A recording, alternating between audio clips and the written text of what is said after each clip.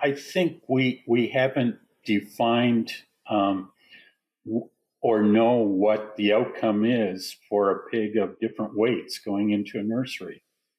We did a study probably about 15 years ago that showed that weight is by far the biggest predictor, along with age, of whether or not that pig is going to survive. That predicts 80-90% of survival rates.